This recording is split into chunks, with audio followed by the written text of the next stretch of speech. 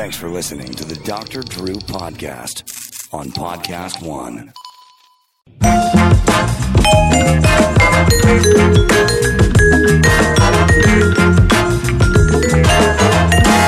Hey, welcome to Dr. Drew Podcast. Of course, all the swinging sounds and support those that support us. Thank you for your patience in sort of listening to the promos we put through. These are people we are pleased to have as part of the show and allow us to do it and keep doing it.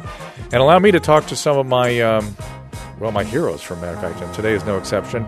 Dr. Keith Humphreys, you can follow him at Keith N. Humphreys, Humphrys, professor and section director for mental health policy, Department of Psychiatry and Behavioral Sciences at Stanford University.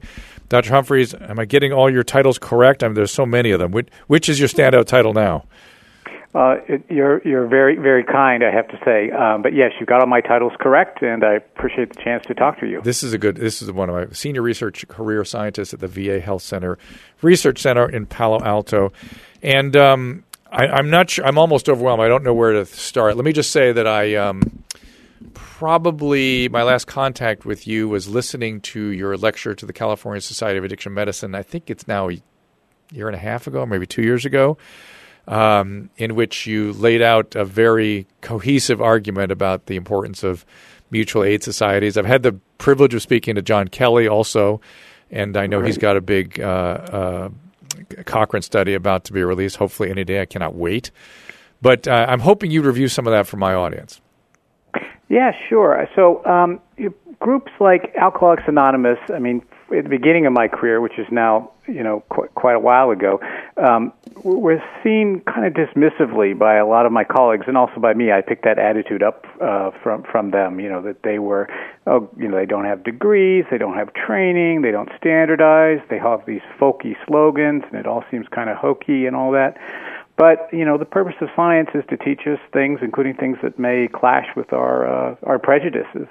And, I've done a lot of work. John Kelly does a lot of work. Other scientists, like Bill Miller, is a very eminent guy, studied Alcoholics Anonymous over many years. Bill Miller is the motivational guy, right?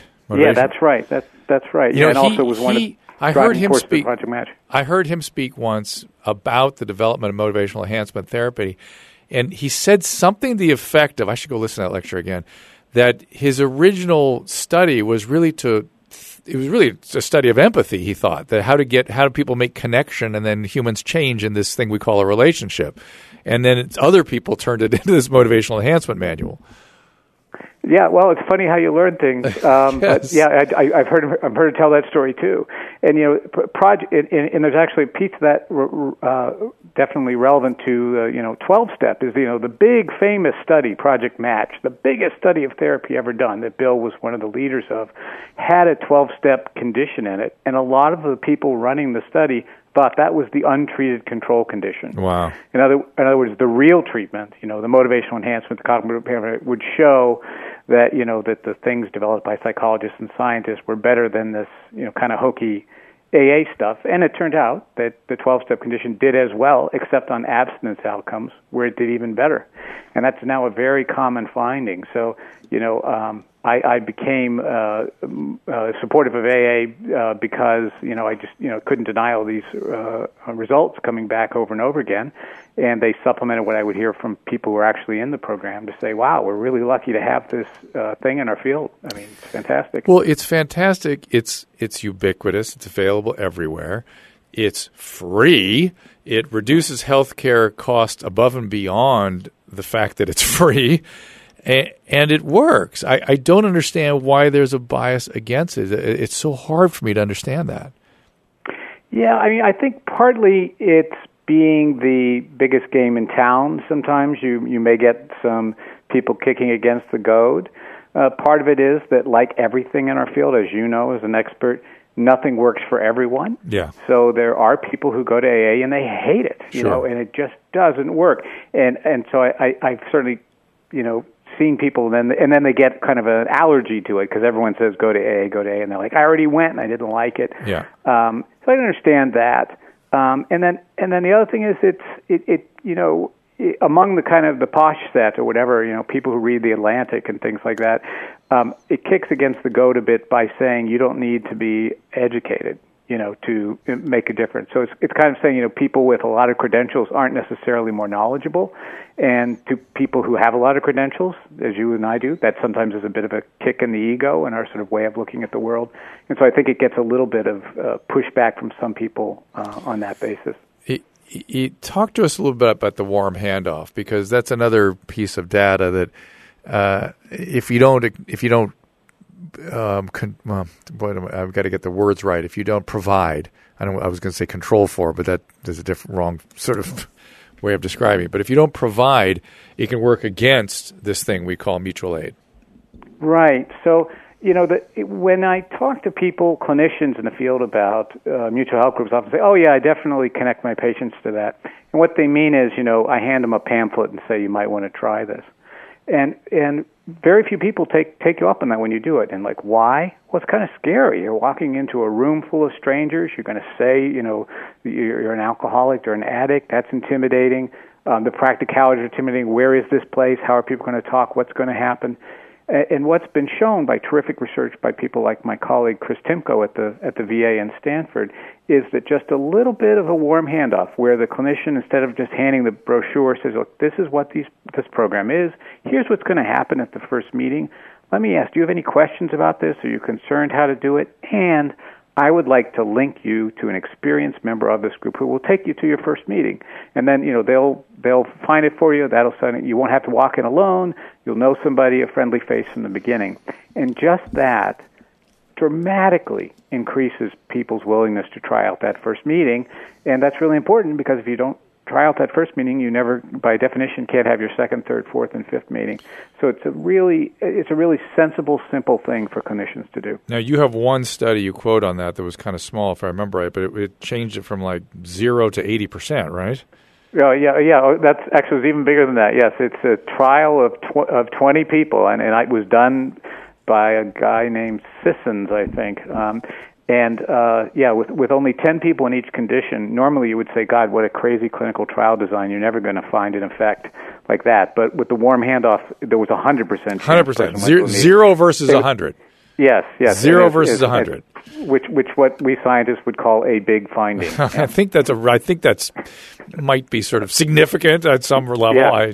Call me crazy. Yeah. So it's so confusing to me. I ran a program for 20 years, and we used the mutual aid as sort of a cornerstone of what we were doing. It was, without it, there literally weren't enough manpower. There certainly weren't enough insurance dollars, and there wasn't even enough manpower in the region I was working in to sit on patients and to be on top of them and to be connected with them the way they need it, particularly early on in their recovery. And it was those people for whom someone had done that for them, and that process of giving back keeps them sober. We couldn't have done it without it. And it's just how to get people sort of back recognizing that. I don't know what we're going to do. We have to keep moving that direction, seems to me. Yeah, no, I agree with that, and it's also we're saying that a lot of what AA does, reduces isolation, gives people practical help, gives them support, gives them some accountability, a place to show up. There are other groups emerging now that also provide that, like LifeRing, sobriety, and Women for Sobriety, and so on. So that it's still possible. People may say, I didn't like the AA thing. I didn't like that message. That doesn't mean you have to be totally cut out of the mutual help world. I mean, there's more and more places where you can go and get those very essential human needs met. I mean, they're needs for people in recovery, but they're needs for everybody. We all need friends. We all need a place to show up. We all need to be held accountable. That's right. Lack of community is one of the big sort of problems in our country today, and this is sort of using community and using relationships as a healing instrument. No, absolutely. I mean, think about deaths of despair, which we're all reading about, and the suicide and opioid overdose, and it's not just economic. I mean, if you look at a lot of these folks, it is complete isolation from other people, families broken, friendships have kind of eroded. People don't go to their religious organizations as much as they used to, and it's lonely out there. Now, one of the concerns I have is that we've moved away from these sort of interpersonal solutions into, at least the physicians now, thinking that they can solve things like opiate addiction with a pill. And while these sort of interventions may be helpful and they're part of the range of services that we, for the right patient can be deployed to good effect, the idea that the solution for the opiate epidemic is another pill or tab you stick under your tongue or whatever it might be is just wrong-headed, I'm sorry to say. But it certainly is something that is deeply in our medical culture these days. Yeah, I mean, it's the same things that incentivize doctors to prescribe all those opioids in the first place. Yes. Also, incentivize them to prescribe another pill for addiction. And I don't blame doc. I mean, I'm a psychologist. I don't have to make those decisions, and I admire my colleagues who do.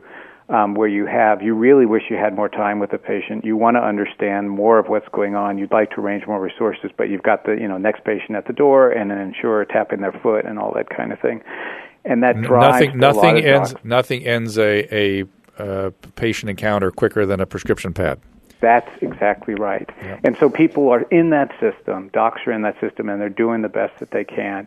And even, but I'm gonna I can be a little more critical because I'm in it. They're not trained in seeing what addiction really is. They don't know the range of this disease. They're trained to trust their patients and not to try to ferret out what is lies and what's BS and what's not. And they've never seen recovery. So I don't understand how they can treat addiction, having no experience on any of those fronts. Getting used to patients BSing you and then trying to figure out what's real and what's Memorex.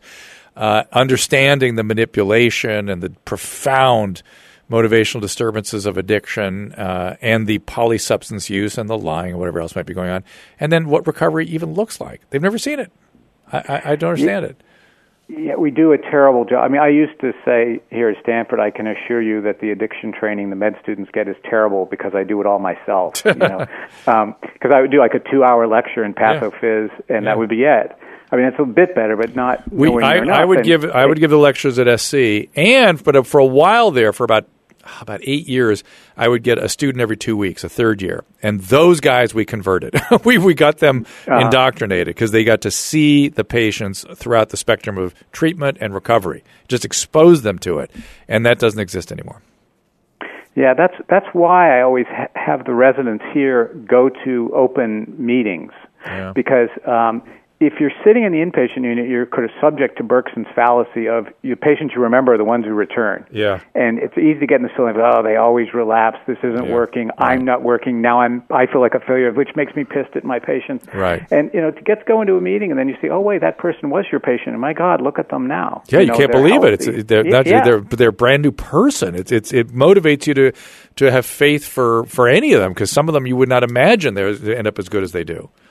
Yeah, that's right. And that's, to me, what's really gratifying, in psychiatry about addiction is from the lowest to the highest, you see the greatest variability in addiction. Certainly people improve with other conditions, but you don't see many people who, say, come in with an acute psychotic break and then you see them a year later and they are, thriving at the way someone can be when they're in recovery from addiction. That is exactly right. I can't tell you how that's how I got into addiction. I was sort of an expert I was doing all the medical care of psychiatric patients in a psych hospital, and of course all the drug addicts needed medical services, and then I got used to doing withdrawals and got good at that.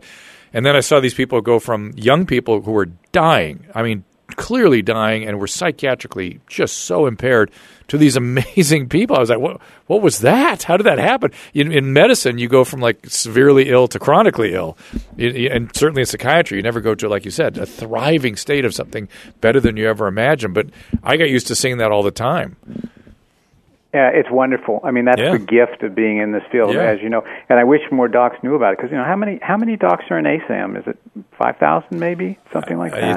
It's not many, but unfortunately, it's. I've been to the meetings and it's filled with a lot of people that really don't know what this is. It's very disturbing. It used to be, much more psychologically oriented, and it's at least they're not advocating for opiates for pain patients anymore, which they were sort of doing for a while. How to use opiates properly in chronic pain, for God's sakes. So, and what counts for that change? Well, there's finally people woke up to what was going on with the opiates. I've been screaming about it for 15 years.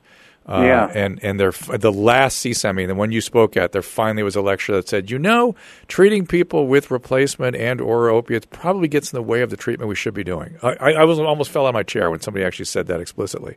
I was like, I've been waiting for this for almost 15 years. And just the idea, and finally the consensus that opiates make pain is A, no science that shows it's a good treatment for chronic pain, and B, probably makes things worse, C, clearly killing people. I'm not sure that's a treatment we should be supporting. Yeah, what I wish I had known more about the pain research base when I was working in the White House office on drug policy is just how short all the trials are. Yes. And I kind of assumed, well, it was a choice. We got to have pain relief, which of course we all want pain relief, and we don't want addiction. But I didn't realize, I think most people wouldn't. The typical trial is 8 weeks or 10 weeks or something. Where opioids are good. Right. Acute pain, that's they're right. good. But, they are good. Yeah, they get less good. And that is generally the weakness of addiction research. Generally, the time horizons need to be on the order of years, really, and they're never that. And then the way the kinds of narrow screening they do, and when people are lost to follow-up, they're not called a relapse or a failure. They're just sort of lost to follow-up. It's like, no, those people are using drugs for sure. That's why they're lost to follow-up. And so I'm a lot of medical of addiction research right now is questionable because of that. It has been for quite some time. Yeah, I worry about that. I've done some research on that actually, and it's there's certain institutional incentives to study one substance at a time. Yes. We have an institute on alcohol, an institute on drugs, which is kind of crazy. Yes. But I'm doing an alcohol study, so I want alcohol patients who don't use drugs. Well, that's not very many people. Well, and then they go, and if you use anything else, just tell me. It's like, well, these are drug addicts. They won't tell you. No, of course not. Yeah. So. Yeah. And we also just can't, the desire, I think, to say, you have to be socially stable to get in my study. We have to be able to find you. You can't be homeless. It gets down to a group of people who are functioning better than the staff in a lot of places. It's so hard to get in. Yeah. That's right. It's True Niagen. That's right. Dietary supplement designed to boost the key cellular resource called NAD, nicotinamide adenine dinucleotide. A lot of research today on NAD. Some of the science is preliminary, but I got to tell you, I've looked at this research very carefully, and these early results are quite promising. What is exciting, its increased NAD level shows potentially may help with cellular metabolism, circadian rhythms. So I use it to prevent jet lag. It actually may slow the effects of aging. There's some research on that as well. Again, very early. Science out there, though, is impressive. Biohacking community has gotten behind the research. I've been intrigued by the possibilities regarding NAD and the research behind True Niagen. Check it out for yourself, the website. You can read all about it. In June, I had the chance to speak with the company's chief scientific advisor, Dr. Charles Brenner, here on this podcast. Fascinating, piqued my interest, put me on, and I'm taking it now. My wife's on it, too. I just got her on it. And definitely check out that episode, and you'll see if you're as persuaded as I am. To learn more about the research, science, and the True Niagen supplements, visit TrueNiagen.com. That is TrueNiagen.com today. You probably see me on TV talking about TheraWorks Relief. And if you're one of the millions of Americans who suffer from muscle cramps in your legs, feet, relief is here. TheraWorks Relief, topical foam, clinically proven to relieve muscle cramps fast. And it can even improve muscle cramps before they start. TheraWorks Relief, if you use it before, they can be prevented. For over a year now, I've been recommending TheraWorks Relief to my family, friends, patients, and the results have been really impressive. I've got patients giving it to their family and their other friends. I'm not interested. I don't want them to. I want them to let me just treat them. But I've got patients giving it to their family and friends, and now TheraWorks is the real deal. TheraWorks Relief, it's a potentially life-changing product for people whose sleep had been disrupted or couldn't exercise because of cramps. The best thing is you don't need a prescription. It's my choice, TheraWorks Relief, preventing and relieving muscle cramps. Make it yours too. Get TheraWorks Relief today at select CVS, Rite Aid, and Walgreens pharmacies, or at TheraWorksRelief.com. It's TheraWorks, TheraWorks Relief. Also speak to your pharmacist. They are as impressed as I am, because you don't have to take a medication anymore to relieve cramps. Experience relief from muscle cramps for yourself. That is TheraWorks Relief for your muscle cramps. Blinds Galore, everybody, the huge summer scorcher sale going on right now. You can get everything up to 50% off. It's one of their biggest sales of the year. Blinds Galore, super summer scorcher sale. It won't last forever, so hurry over to blindsgalore.com to get your windows covered. 2 million windows and counting, 20 years of experience. It's ridiculous. They create 100% custom window treatments built to your exact measurements down to every detail. And not only will your window coverings fit perfectly, but they will look like they belong in your home. They have designer products without the designer price tags. You'll save a ton. And from start to finish, measuring, picking out the perfect window covering, installing it, they have an in-house team of experts that will guide you every step of the way. And their job is to make sure you're happy with exactly what you get. And if you're like me, sort of lame at design, they'll help you with that as well. Either online or over the phone, Blinds Galore makes it easy to get the custom window treatments you've always wanted. Visit blindsgalore.com during their big summer scorcher sale for 50% off everything before it ends on August 8th. Let them know I sent you. That is blindsgalore.com. So I don't know. I both you and John Kelly have given me inspiration that there's at least maybe some light ahead, that we will sort of regain a balance in all of this and try to include the full array of services that are available, including free services that are available around the clock, essentially. And that's as evidence-based as some of these other evidence-based treatments that for the right person, for the right patient, probably have use, but aren't the pill, the answer, the treatment, that it's very individually sort of selected. And you know, that's something I think for the addiction field, accepting that would actually make us a lot more like the rest of medicine. Yes. I point this out to people who get very much into you must recover my particular pathway. If someone you loved had cancer, and you ran them, say, how are you doing? Say, well, my cancer's in remission. You would just say, wow, that's terrific. You wouldn't say, well, how did you go into remission? Yeah. Oh, radiation. Oh, that's too bad. Could you not get the tamoxifen? Yeah. You don't care. Yeah. You're just happy they're not going to die. Yeah. And we got to be that way in addiction medicine. It's not like a religion, where there's only one way to get to heaven. We should just be happy people are in recovery. Well, it's funny. I'm sorry, finish your thought. No, I'm just going to say we just need to be, and not the rivalry of like my one way has to be the only way. People are too diverse for that ever to pan out. Yeah. So it's good to have lots of options for people. I agree. It is weird, though, how people get a religious fervor around these treatment modalities. And it's just so weird to me that we're talking about practice of medicine, for God's sakes. You should be objective at all times. And what works and and what you can apply effectively, there shouldn't be about religion. And then because sometimes there are religious overtones in the 12-step phenomenon, people accuse the 12-step or mutual aid sort of phenomena itself as being religious, when in fact nothing can be further from the truth. Right. It's got a spiritual orientation, but it's clearly not a religion. I'll give you the great question I use for my residents is, what society on earth has the fastest growing 12-step fellowship? Oh, it's Iran or Iraq or something, right? You got it. Yeah, good for you. They never get it because Iran, it can't be Iran. It's a Muslim country. It's like, yeah, that's right. I mean, it's booming and booming. It does very well in extremely secular countries like Sweden or Norway and so on. So it's extremely adaptable. But people get religious about, you have to do, sometimes it's an emotional thing. Like, I walked this road and it saved me, so of course I want to tell you about it. Yeah. But people are very religious. I mean, I'm so glad we have methadone and buprenorphine, but people can get very religious about that also. Yes. Opioids, uber alles. Yes. And, everyone must be on this or you will certainly relapse to this. Like, well, first off, a lot of people don't do well on those medications. Second, there's people who just don't want to be in an opioid. So you'd be forcing it down the patient's throat, literally. Some people just, they're sick of the effects of opioid and they really want to try something else. And I don't think we can just cast them into the darkness and say, you either take an opioid or you're out.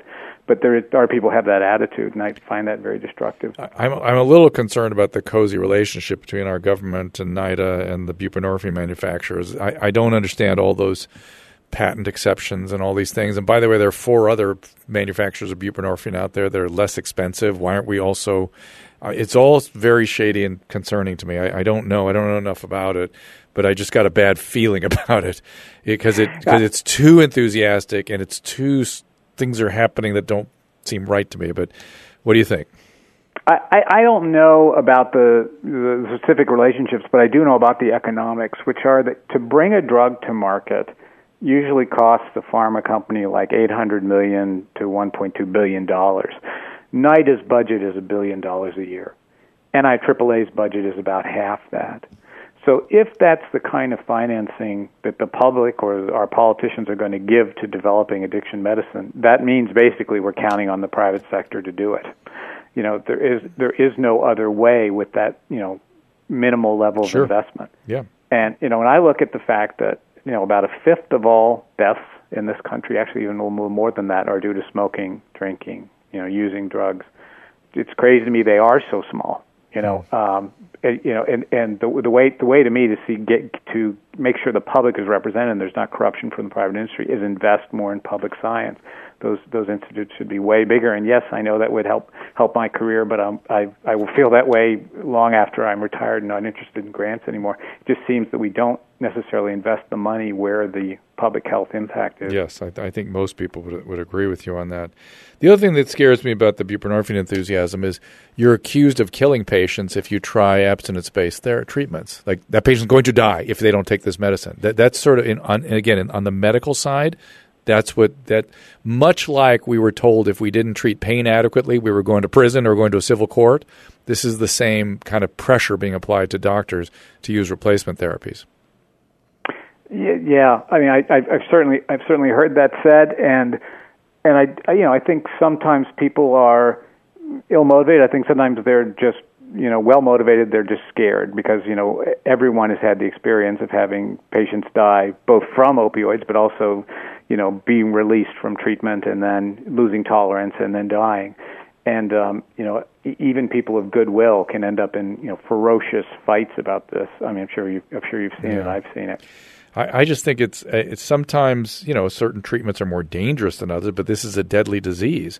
And the question is, what's the probability that you can return this person to a thriving existence with abstinence versus that being a too risky a path to take? And we should be able to make those assessments, right? Yeah, well, we should be able to. I think it's very hard, though. I mean, I don't know how confident you feel in the evidence base we have on that, but going back to the thing we were talking about earlier of studies being short-term, it's not that helpful to know what's going to happen in the next 12 weeks. Yeah. You really need to know what's going to happen over the next, years. Yes. And think this is a way oncology is really ahead of us. If you get a cancer, you can go online and see, I have this stage cancer. What are my odds of living for 5 years? Mm-hmm. What are my odds for 10 years? There's nothing like that in addiction where you can say, this is my problem, and I've been sober or clean for 3 months. What are my odds of making it, for another year or 5 years? And, we don't have that. And that's bad for docs, bad for patients. Was you that advocated that we do some of the, graphing much in the way we do in oncology? Yeah, absolutely. I'm sure I'm not the only person who said that. But I found that really valuable. Like very early in my career, reading George Valiant's work, that he had in very unusual sample. It was all male, it was all New England and everything. But nonetheless, showing that people who met criteria for whatever they called it then, alcoholism probably at DSM-2, but if they made 4 years of sobriety, there was a 9 shot out of 10 that they would die sober, so that's incredibly useful information. That's as close as you can get to remission. If you make it 4 years with no drinking, 90% chance you'll be sober the rest of your life. That'd be great to have that for cocaine, for benzodiazepines, for opioids, and we don't have it. Mm. Do you suspect that it's similar? That's a great question. I mean, there's so many variables going on. There's the pharmacology, but then there's also availability issues, right? Yeah. So, whatever the number was for smoking in 1950 is going to be wildly different than it is today, where, just people smoke a lot less. People don't offer you a cigarette. You can't bum a cigarette as easily. So, like right now for opioids, they're so available. I just saw a study the other day that just surgery generates 3.3 billion excess opioid pills a year. Yes. So your ability to relapse, if that's the right term, is incredibly high in a way it wasn't 20 years ago. Right. I think it's probably harder to stop using opioids now than it was back then. Was it a Kaplan-Meier curve you wanted to sort of initiate, that exact curve, or something different? I was just thinking more of a consumer kind of, set of information like you have for cancer. Yeah. You've taken care of patients. You know how desperate people are, yeah. And it's both disturbing but also kind of embarrassing. I can't tell people, like, if you do all this stuff, what are your odds of being around 5 years from now? That's an absolutely legitimate question that we really don't have a lot of ability to answer. So I wasn't thinking of anything, super complicated, just the opposite. I would like something we could put in Consumer Reports and say, here are your odds. If you do this, here's how your odds change. Well, if you do this, your odds change dramatically, because it just the moment the addict starts following directions and becoming honest, the odds go very much in their favor.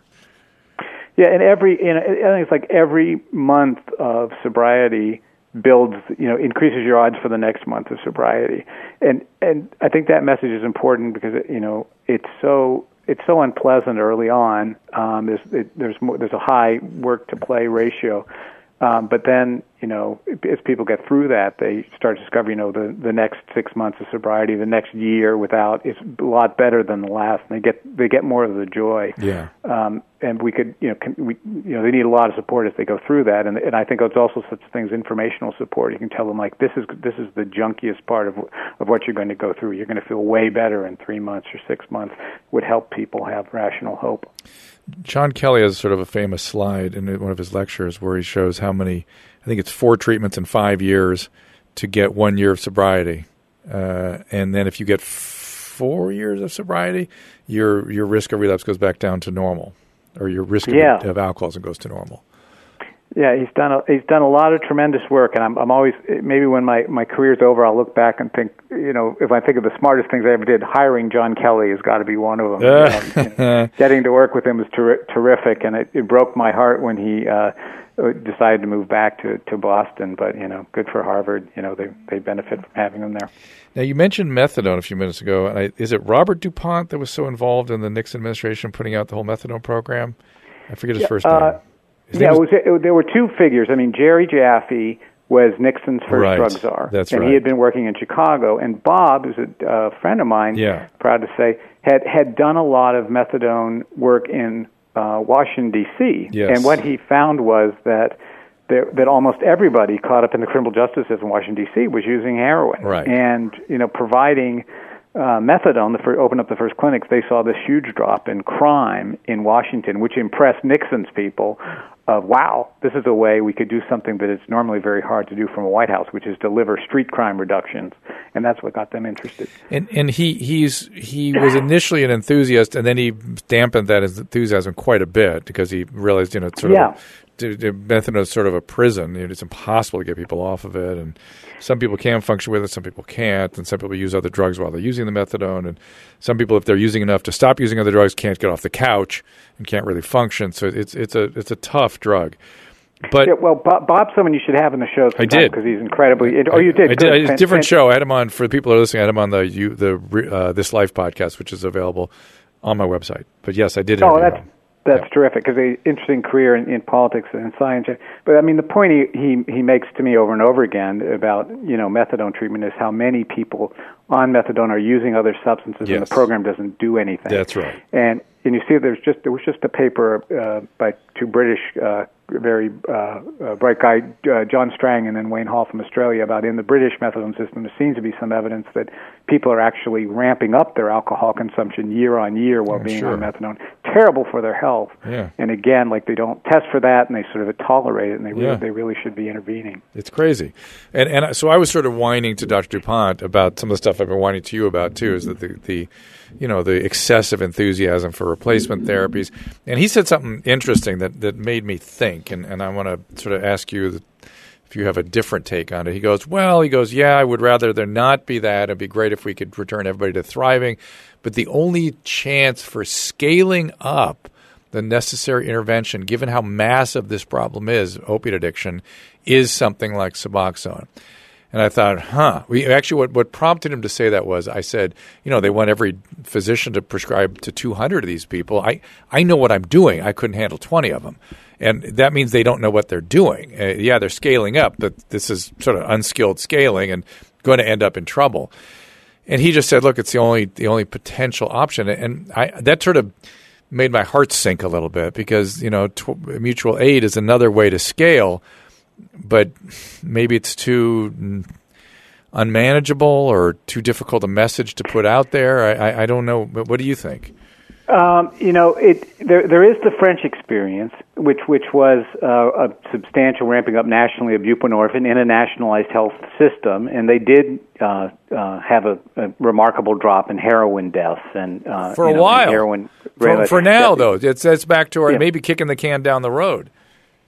That will be, but that's maybe what Bob was thinking about as an example, and it is true. The healthcare system can ramp up medication provision faster than anything else. That's right. I mean, for example, one thing I would love to see. I've had some pain issues in my life, and my insurance, thank God, covered physical therapy, and I needed to take a bunch of sessions. And there's very few physical therapists. There's very few interdisciplinary pain teams. That's right. The kind of thing of ramping up, which would take a big investment. That would be super helpful. Reducing people's pain, reducing reliance on opioids, and we tend not to do that. We tend to do the quickie kinds of things. That's how we got into. That's how we got into this problem. That's exactly right. Yeah. That's exactly how we got into it. On a mutual aid front, the thing about it is, I guess the thing about it I love is that we don't control it. There is no way a unit of government can order 12-step groups to do anything. And so when some say, then they're out of our control and we can't ramp them up, that's true, but we also can't screw them up either. They're going to do what they do. And they are growing. I can say around here, particularly what's growing are the family organizations. Oh, I'm aware of that, yeah. Some of those actually scare me a little bit because they're not as disciplined in their sometimes as their let's just say not as disciplined. They tend to make a little more claim to sort of therapeutic process than maybe they should sometimes. But so be it. That's fine. I'm so glad to see them working and trying. They're very well intended. What I see around here is, and it's interesting, a lot of people go to Al-Anon even though the family problem is around opioids. Yes. But, the isolation is so profound, for these families that have lost kids or are worried about losing their kids. And this is and I live in an area where I think people put a lot of front on, people feel they need to be successful all the time. And to just go in a room where you can grieve and say, my family is frightening and sad and I feel like a failure and I feel like, it's just absolutely vital for people. Because it's really different than, the AIDS epidemic. The AIDS epidemic hit communities that already felt like communities. It destroyed like the Castro in terms of those people knew each other, loved each other, had relationships. The opioid epidemic hits, one person here and then another person down the street they don't know, and then everybody doesn't want to talk about it. So there isn't, a community around this problem that there was around AIDS. And so, the fact that Al-Anon does that and the Narcotics Anonymous family groups does that, I think that's really important. And it also may be a basis for more political pressure in the long term. We need that. And I want to qualify something I just said. When you said the family groups, categorically the 12-step oriented codependency groups are unassailable. I was thinking about some of the family groups that are springing up all over the place that are sort of ad hoc. They don't really follow the same kind of structure. They kind of do. Usually all the participants are also in Al-Anon, but there's a lot of quote family support groups out there of all stripes, and they're really well meaning, but they get in over their head a little bit sometimes. So that's different than Al-Anon. They're different, and Narc-Anon and whatnot. The Narcotic Anonymous family groups. New to Podcast One, it's the Amber Rose Show with Dr. Chris. Join them each Thursday as they take your calls, share expert advice, and talk all things sex, relationships, and self-empowerment.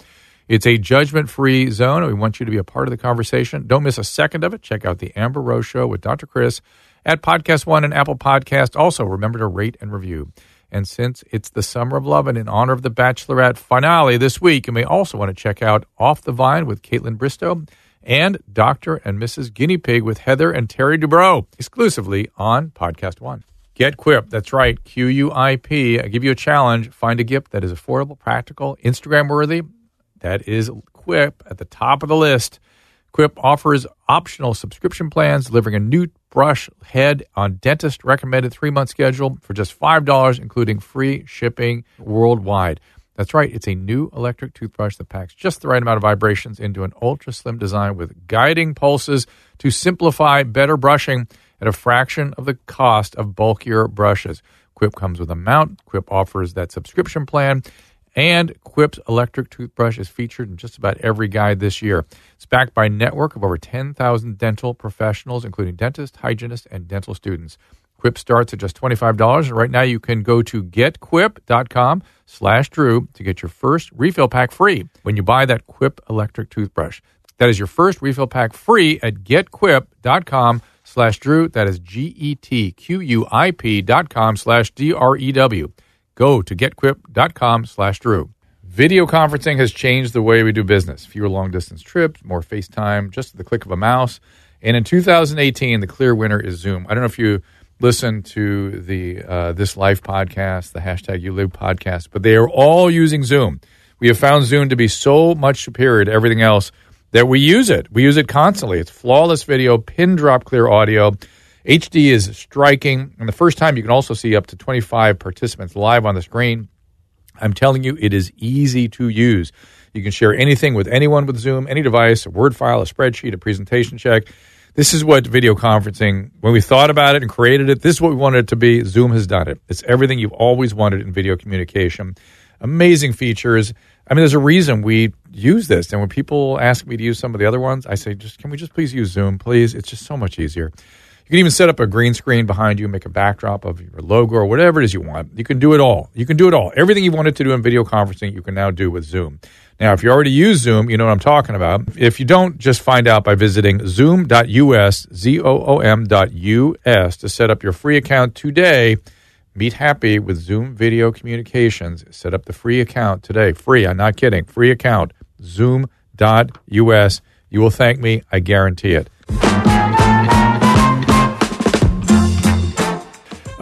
But why, they're going to spend all this money on, buprenorphine. Why not spend money on education about 12-step mutual aid and making that cool, or somehow diminishing stigma, or making it, getting behind it? I went to the meeting in the East Room that Trump's cabinet had, and, I heard some great ideas. I was optimistic for the first time that the government's going to be useful in this whole thing. I grabbed... who's the former head of the VA? The guy that just lost his job. I want to say Shubin, but that's not the right name. Shorkin. David Shulkin. Shulkin. Yeah. And I grabbed him. I said, "Are you aware of this Cochrane study coming out?" No. And how's that possible? And I said, "Look, what I got him to sort of focus on was the warm handoff." And he thought, because he was an excellent clinician, I could tell just by chatting with him that he knows his stuff. And the warm handoff made sense to him. He's like, okay, that makes sense. That may be what we're missing. But it was hard to get him even think about 12-step. So it just seems that there's certainly in the VA, shouldn't there be opportunities there? Well, I mean, Chris Timko's great warm handoff study was done in the VA with veterans. Yeah. So clearly opportunity. And some of the work Rudy Moose and I did showing the cost offset, meaning, the programs that really helped people get into 12-step, the vets were far less likely to come back and need more psychiatric care and need more inpatient visits. So it made economic sense. So, yeah, there's huge opportunities in the VA to do that. And it doesn't end up on the radar that much. In fact, John Kelly and I and Bill White and Mark Galander wrote a piece a while ago just about how Narcotics Anonymous has almost gone unmentioned in this crisis. And yet it's got hundreds of thousands of people in it who are living productive lives. And that room that day, where there's a room full of people in recovery there, and and I was hell bent on getting every ear I could, and I got Kellyanne and I got Shulk and I got a couple others, and I just kept saying to you, why it's free. When are we the ONDCP, the head of the ONDCP? This is free, guys. Advocate for the free services. Why not? Why wouldn't you? And I don't know. There's a little bit of a headwind on that.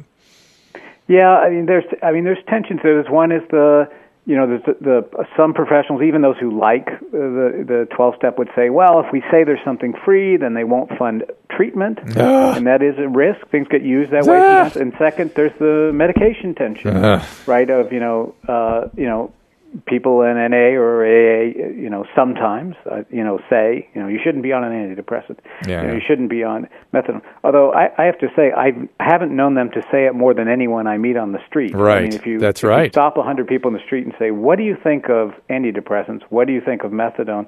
You'll get a lot of negative things said.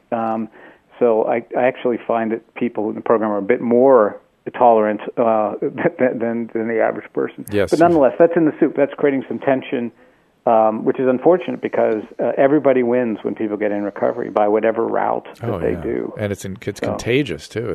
In many, and it's contagious to the family and the friends, and everybody else gets well with it.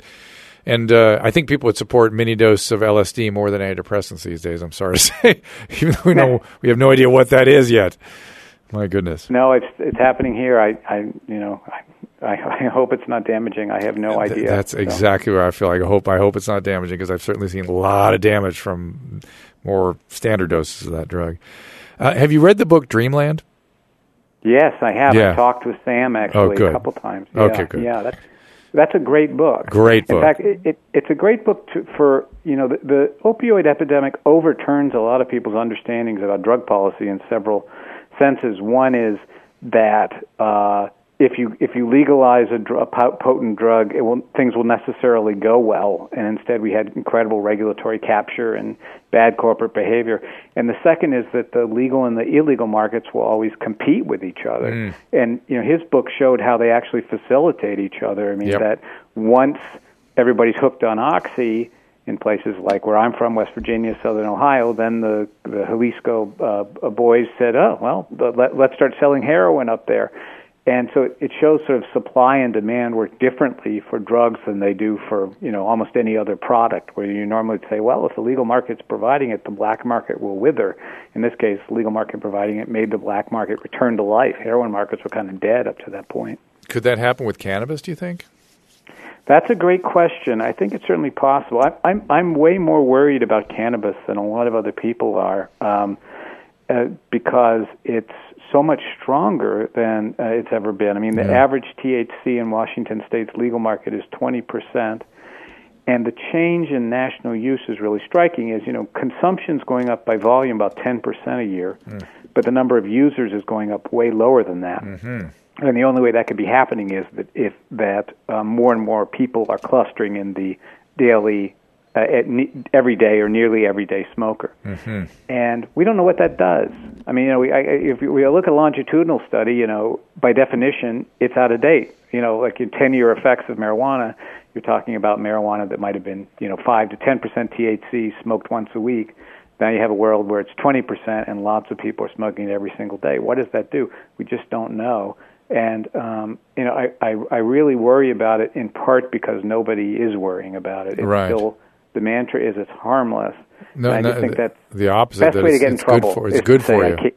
Yeah. I just think the best way to get in trouble with drugs is to say that you can't get in trouble with drugs. Right. If everyone was worried, I'd probably relax. But because people seem so relaxed about it, I feel worried.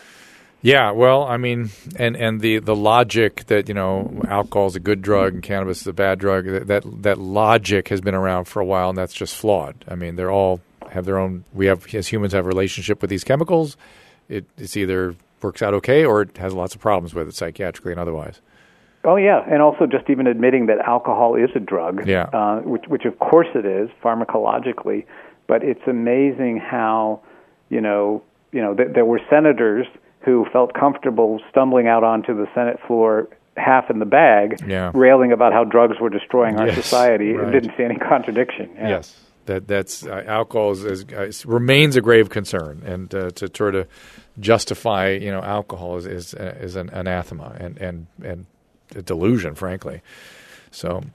Well, listen, Keith, I know you have to go very soon, so I'm going to kind of wrap this up. It just is such a privilege to talk to you. You have no idea. I'm keeping careful track of you. I listen to your lectures where I can find them, and I'm enlightened all the time. And it's just nice to know somebody who knows the literature and knows what he's talking about is reinvigorating something that has been unfortunately sidelined for a while. And it really has always worked. It's always been there. It's I think your data shows that it's the most common, maybe it was John's, most common sort of source of mental health services in the country still. even though it was been sort of marginalized. It's 60% of all mental health services end up in a 12-step type program. Yeah. When someone in this country leaves their house going to any type of outpatient care, the most likely bet is they're going to a mutual health group. Yeah. And is there any place people can learn more if they want to sort of learn this, understand more about the topic we've been discussing today? Yeah, I mean, there's two places. John has the Recovery Research Institute at Harvard, and that summarizes a lot of the science and so on. And the other place is that a number of the lectures I've given about addiction, about AA, are on YouTube, and people can go there and listen until they are cured of any insomnia that may be afflicting them. No, stop it. And I'm giving a couple talks about it, but I'd love to be able to quote you on some of the things we've been discussing today. Is that okay with you? Oh, sure, of course. With proper attribution and whatnot, of course. But I just think you guys are you're getting it right. And if we could just get people to wake up and listen, and both the public and our peers, I just think we would just do so much good for a problem that my profession created, which is this opioid epidemic. I mean, we did it. We did it in 1890, and we did it again now. And and we made all the mistakes then that we're starting to make now in terms of treating opiate addiction with cocaine or alcohol, or treating alcohol addiction with opiates. We've done it before. We've done replacement therapies forever. And again, not saying that maybe can't be done properly. Of course, they can be. But to be the solution, or even to think in terms of there being a solution for a given patient is anathema. So hopefully we can be more sophisticated. Yeah, I hope so too. And it was really kind of you to reach out, and I enjoyed the conversation. Let's be sure to talk to each other in person next time we're at the same conference. 100%. And I'll try to get your email address, and I think Gary has that, and he'll get that in a minute. And please stay in touch. Oh, thanks a lot, Drew. Have a good night. Dr. Humphreys, thank you so much. And that'll do it for me. We'll see you next time. For calling times and topics, follow the show on Twitter at Dr. Drew Podcast. That's DRDREW Podcast. The music from today's episode can be found on the Swingin' Sounds of the Dr. Drew Podcast, now available on iTunes. And while you're there, don't forget to rate the show. The Dr. Drew Podcast is a Corolla Digital production and is produced by Chris Loxamana and Gary Smith. For more information, go to drdrew.com. All conversation and information exchanged during the participation in the Dr. Drew Podcast is intended for educational and entertainment purposes only. Do not confuse this with treatment or medical advice or direction. Nothing on these podcasts supplement or supersede the relationship and direction of your medical caretakers. Although Dr. Drew is a licensed physician with specialty board certifications by the American Board of Internal Medicine and the American Board of Addiction Medicine, he is not functioning as a physician in this environment. The same applies to any professionals who may appear on the podcast or drdrew.com.